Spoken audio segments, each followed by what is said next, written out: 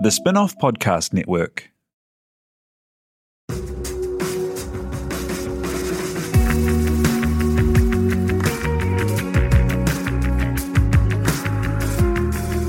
You're listening to Business is Boring, a podcast that reckons it's anything but. Business is Boring is brought to you by SparkLab, offering inspiration and practical advice to help businesses find their edge. To hear more about SparkLab, including details about the latest events, workshops, and business tools, visit sparklab.co.nz. And now, here's your host, Simon Pound.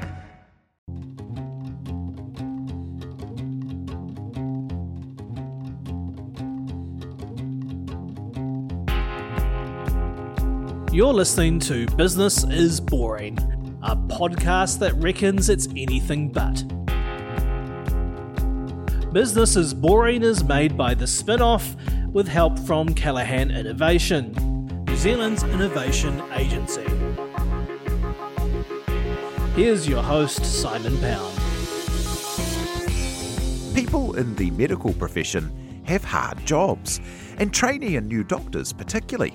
For an industry that's all about helping people be well, it hasn't always looked after its workers, and situations like long hours, having to deliver terrible news, and the stress of things like pandemics and public uncertainty make some days harder than most of us could imagine. One trainee doctor noticed this, and after a difficult situation with a teaching surgeon who was bullying, she set out to work out how many people in the profession were feeling the pressure, stress, and difficulty. A lot, it turned out, more than half of all the people surveyed. This led to research and then development of an app to track and understand the current state of frontline workers in health through daily check-ins on important measures. The app can predict depression and anxiety and help point people to timely help. When the CEO, Dr. Elizabeth Berryman, started sharing news about the healthcare-focused app, she got requests from corporates, and so Channel, as it's called, has been extended to be for all workforces. To talk her path to entrepreneurship, the app, and the state of it all, Elizabeth joins us now by Zoom from the currently hard-to-access hinterlands of Auckland's North Shore. Morena, good morning. Morena, Simon. Hey, so tell me about how you first, about your journey into being a trainee doctor, where you first came across the issue. As you had an interesting kind of career and went through other health services first, hey? Yes, that's right. I started off as a registered nurse, and I worked in a variety of settings in whānau ora and a Māori health provider on the North Shore, and I worked in the outback of Australia, and I finally followed my dream to be a doctor, and I was accepted into Otago Medical School, and it was really, really exciting. I had spent, many years trying to get into medical school. It's not that easy, but I finally got in, and I was really loving it. Is it a common thing? Like, how many nurses then go on to train to be doctors? Because it always kind of strikes you as a patient that the nurses know as much about as what's going on as the doctors, except they also have a whole bunch of empathy and kindness and have to do all the hard work. Yes, so Otago has a special entry program for others, that's what it's called, and it's people who have done 5 years or more in allied health professions. So there was actually about 20 of us in my year who had done, say, paramedicine, midwifery, pharmacy before going into medical school. But yes, I was the only nurse in my year. And what's it like? What was it like being a trainee doctor with that background, and what were the experiences that you faced there? Yeah, it was great. I brought a whole lot of different experiences. As I said, I worked in the outback of Australia, and so it was actually quite hard to go back into the lecture setting, and it's really quite heavy going with a lot of theory. And I was really excited to get out of the lecture theatre and back into the hospital. So for your 4th, 5th and 6th years of training, you are in clinical placement, so you're based in hospitals around the country. And, the experience that we're talking about today actually became from my first ever placement, and that was as a 4th year medical student on a surgical ward. And I was actually, ironically, the president of the New Zealand Medical Students Association when I experienced this bullying. And I had no idea that it was bullying at the time. I thought that I was a bad student. I was just so disappointed in myself because I was a nurse and I was like, yay, I'm finally getting to show what I know. But in fact, I was failing miserably. And it actually turned out that it was actually that toxic workplace environment, the culture that ward had, that enabled bad behaviours such as bullying to happen. And yeah, it led me on a bit of a personal journey. I experienced some personal mental health because of that. I was really fearful about going onto the ward and seeing this particular surgeon. I was having full-on panic attacks, even thinking about having to go into the hospital. And it got so bad that I thought, I just can't do this. You know, I'd spent so long trying to get into medical school, and here I was contemplating quitting because of this culture that enabled this bad behaviour, and just, you know, it might have made my career not even happen because of a bully. And how did you confront that bully and turn it around? Yeah, so I actually went to the Dean of the Medical School to talk about quitting, and that's when he, for the first time, said, oh no, he's actually known for this kind of behaviour, so you're going to have to become more resilient. Now, that came, a little bit of a surprise. I thought, no, I'm quite a tough person, actually. You know, like I have had a career before this, and I'm pretty resilient. And so, yeah, that's when I said, actually, I think we should do something about it. So I went for counselling myself, which was really helpful. But then with the New Zealand Medical Students Association, we started on a bit of an advocacy campaign around finding out what really is happening in clinical placement for students. Because it's a weird one, isn't it? Because it's a workplace, but it's also your ticket to kind of passing this thing that you've poured years of your life into to become a doctor. And so there's that double kind of double pressure riding on it. And there's something kind of like in the culture where you kind of have these kind of, characters like House on TV and the like, where being a curmudgeonly senior doctor and being mean to the young ones is almost seen as kind of like a rite of passage or something. But that's not cricket, is it? Well, actually, these medical dramas aren't actually too far from the truth. Like Scrubs and Grey's Anatomy, they actually have really strong themes of what it's like to be in this high-pressure environment with this strong hierarchy where, you've got the senior surgeon, then you've got your registrars, then you've got your house officers, then you've got your juniors, and then the students are right at the bottom. So, there is this huge dynamic that is in medicine and actually in a lot of different workplaces when you've got a hierarchy. And this power imbalance really comes to the fore. And, I think, as you were saying, it's really pertinent in medicine because if you make a complaint against Mr. Senior or Mrs. Senior, that your career could be affected. And you might not get into the training programs that you want to. So you really need to suck it up, really, and get on with it. But in fact, it's actually not good for learning, and it's not good for our mental health. And so what did you find when you went out to survey and find out what it was like in other clinical placements? Yeah, so we did a national survey, and we found that 54% of medical students had experienced bullying, sexual harassment or discrimination in the past year. And that was pretty landmark at the time. That was in 2014, and this was pre-#MeToo movement. And we got quite a lot of exposure on the media, so 6 o'clock news and front page of the Herald. And I got a lot of hate mail, actually, from a lot of people saying, you're bringing our profession into disrepute.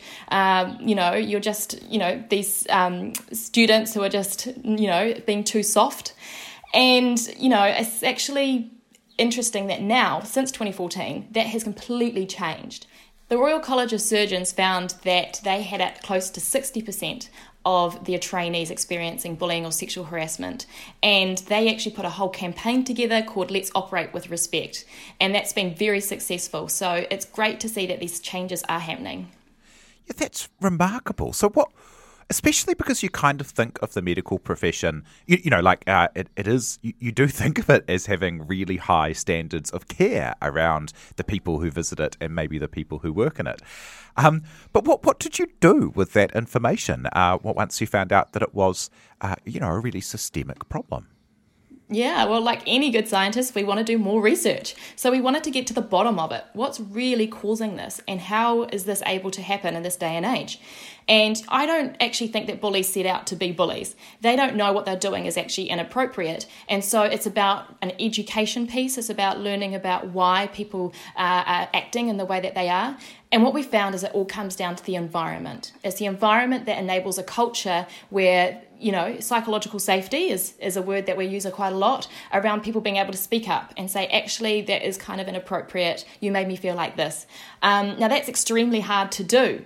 To speak up, especially when you've got these hierarchies in place. So we started doing focus groups and asking people how they wanted to be able to solve this issue. And through that research, they said that they wanted an app.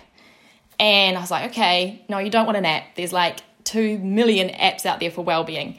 And they said, no, we want an app so that we can have a safe channel to be able to tell people what is going on for us without having to be named. So they wanted a fully anonymous system so that they could report back to, say, the medical dean or the CEO or board level what was happening for them on the front line, but they didn't want to cause any trouble.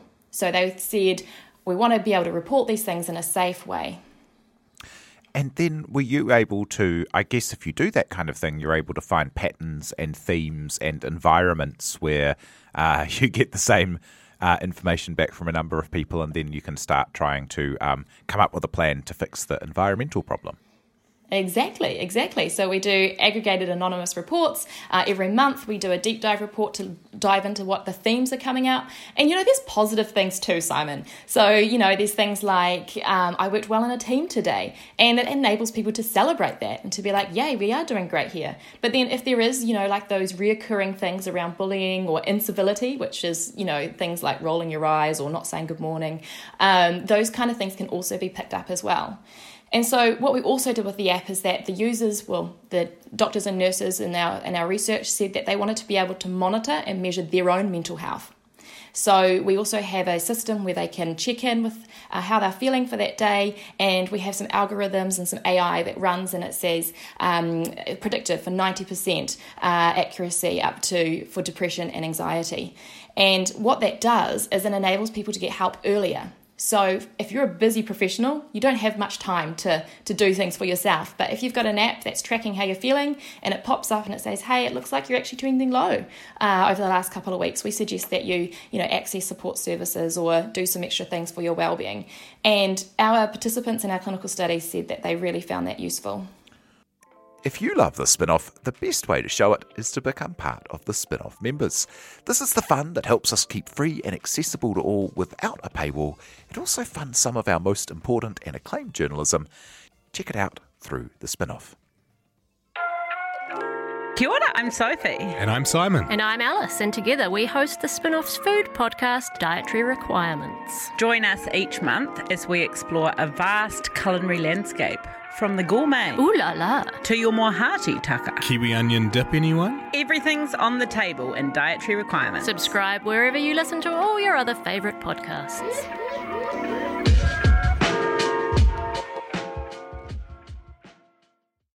Wow, what kind of, jumping ahead a bit, but what kind of questions do you ask on a daily basis of users that allows you to then be able to pick those trends of feeling greater pressure and greater anxiety and maybe the beginnings of depression?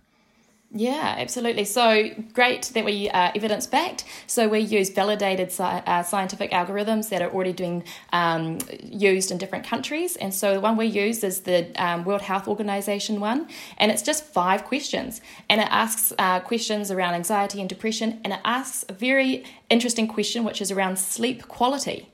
Now, very interesting, with COVID happening, we found that sleep quality has been one of the first things to go. And so we can put interventions in to help people sleep better, which then will improve their overall well-being. So, it's quite a cool little tool that we can do, and we can get so much information out of a 30-second daily check-in. That's remarkable, as, if you ever are in a period of mental health not being tip-top, you're often the last person to realise. Everyone around you kind of knows that you've become withdrawn or not as engaged as you had been. But it's only kind of like once you're quite deep in the thickets that you realise where you're sitting in general, isn't it? Yeah, absolutely. It's about that frog in the pot. You know, you're sitting there and the pot's kind of getting warmer and warmer and warmer, and you don't really notice until it's boiling, and then you can't jump out. So it was about those early warning signs and early detection of small changes that can help people to stay on track and get help when they need it. So after doing that research, that extra research, and finding out that people wanted these things, how did you go about putting it together into an app and getting it into the hands of enough frontline healthcare workers to then be able to, refine it to where it is now? Like, what's the process to go? Because I imagine also, this is all happening kind of towards the ends of your study to be a doctor, which pretty busy time, Mm-hmm. How did you get it all up and going? Yeah, sure. So it was interesting. I went, as academics, you present your research findings in conferences, and I went off to Adelaide and I presented it at the Royal College of Surgeons conference, and it won the Best Education Prize. And because of that, it got into the magazine that goes out to every single surgeon in Australia and New Zealand. And I just was inundated with people emailing me saying, hey, can we have your app? And I was like, well, I'm a final year medical student. It's just a research project. Yes, it's got some amazing results, but it's not really a commercially viable app. It's still very a research app. And so I was actually having my first child, and I was going to go on leave for a year between finishing medical school and starting as a junior doctor. And I said to my husband, hey, how about we do this? Like, this is obviously making an impact. And at the same time, I actually had 2 of my colleagues commit suicide in my final year of medical school. And so that was the impetus for me to say, actually, can we do something here? Can we make a difference for people? And so for my year of maternity leave, we went through the commercialisation pathway, and Auckland Uni Services, that's Auckland University's commercial spin-out group, they assisted with that process. Oh, wow. And so how did you actually go about assembling the team and launching it as a product? And I mean, it was originally just for the healthcare sector, wasn't it? But then it's now available for all workplaces, yeah? How did that go through as a process? Yeah, it was just organic, really, Simon. It just kind of, people were using it, were loving it. They would go home and tell their spouses, and their spouses were, working for corporates. And then all of a sudden we were having inquiries from all over. And initially I was like, well, no, it's actually quite specific for medicine. So, for instance, one of the questions we ask people is around death and dying and trauma and things like that, which doesn't really happen in a corporate. Well, hopefully you're not having your clients die on you. So, it was quite specific for regular responsibilities. No. So we did have to adapt it to suit other corporate workplaces, and so now we've got a generic version of the app available as well. What are some of the outcomes or feedback or stories you've had back from places that it's been used? The whole world of medicine is so remarkable in that, junior doctors, the hours that they worked, and then when some were pushing back saying, hey, maybe it's not that healthy or good an idea for patients or us to be doing such long shifts so frequently because our decisions won't be good. And the battering engine came out and said, oh, well, it was good enough for us and people are getting soft. And you're like, no, that's unreasonable. So there must be a lot of kind of different areas in medicine as well where there's some unreasonable expectations. Yeah, what's this actually helped to surface and help fix up? Yeah, you're right. Yeah, it's another whole area talking about workplace and working conditions. But yes, we see that, as I said, it's the environment that we're in has a massive play on our mental health. And the health and safety legislation changed in 2015, saying that directors were now personally liable for the mental well-being and psychological safety of their staff. And it goes on to actually specify bullying and sexual harassment. So it's really interesting that legislation changed, and yet we haven't really seen much change in health and safety in organisations in New Zealand. And I think that as time goes on, we're going to see probably even some prosecutions maybe around this legislation. And so it's going to become more and more important for senior leaders and even at the board level to have really good insight into what's going on for their staff on the front line. Yeah, that is remarkable, and we do see the prosecutions around things like deaths in the workplace. But yeah, I mean, there must be so many companies where there are cultures that are looking the other way while bullying or, a really difficult senior staff member that everyone knows is difficult. But it's just not okay. No. And this is a global problem, Simon. So I've been contacted by people across the globe. In fact, just last week, I was contacted by a company in Japan, a large bank, and they were saying that they've got an issue with suicides in the workplace in Japan. And it's been going on for many years. And there's been quite a lot of things that have been trying to do to reduce the suicides in the workplace. And they still really haven't found a solution yet. And so they were reaching out to me to see whether they could use Channel to be able to monitor what was going on for their staff, and in particular around workload and work pressure. Yeah, how is it going today? Requests from Japan and a bunch of corporates taking it up and stuff. That must be so exciting to see. Yeah, it's been a really, really fast ride, to be honest. COVID hit and I had 40 leads in my inbox in the first week of lockdown. And that was really, really amazing that we have done 4 years of research on this app and it was ready to go when we needed it during lockdown. So, people who were like, oh no, we don't want an app, we don't want e-mental health. Actually, it's the only way that we could reach people during lockdown. And so an app became a really great vehicle for people to be able to access support when they're at home.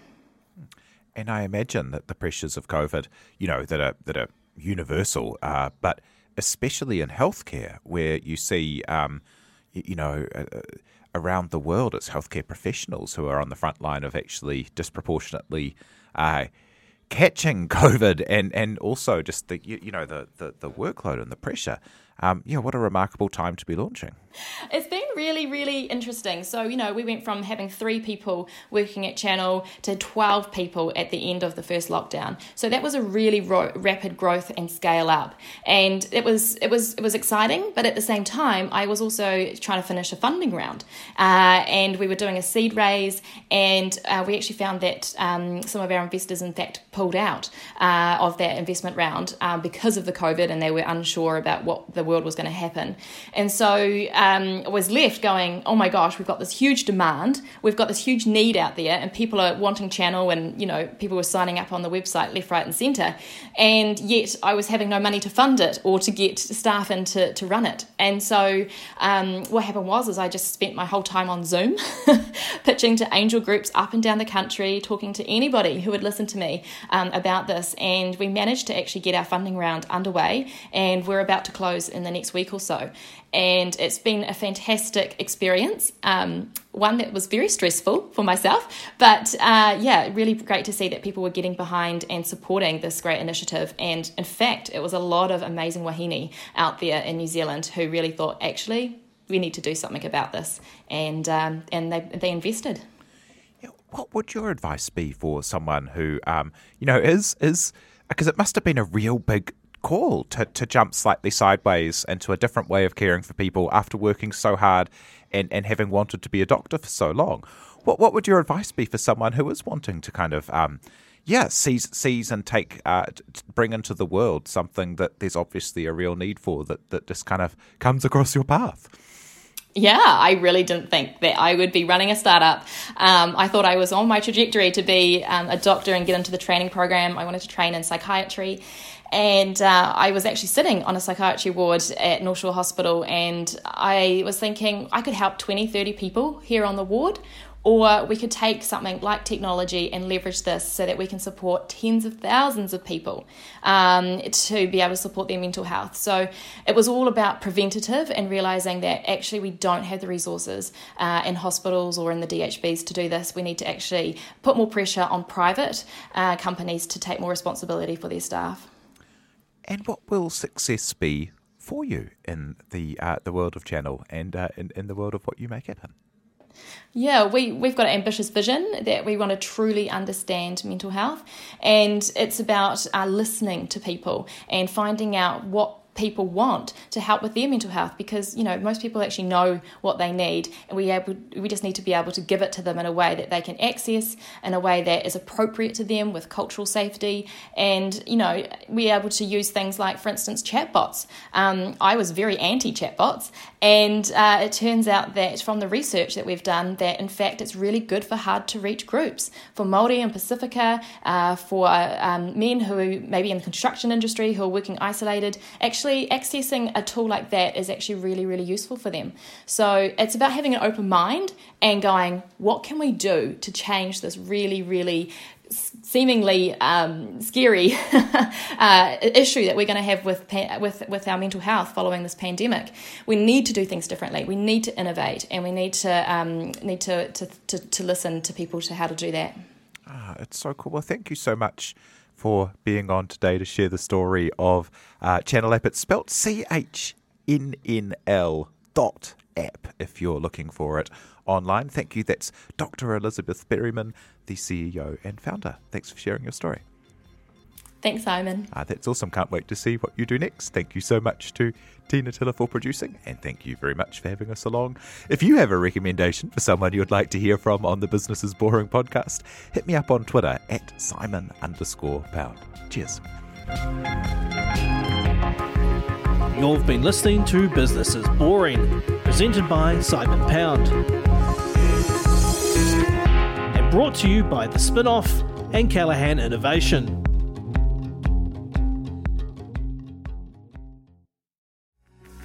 From the Spin-Off Podcast Network, that was Business is Boring, brought to you by SparkLab. Make sure you're following Business is Boring wherever you get your podcasts. And for more information on SparkLab, visit sparklab.co.nz.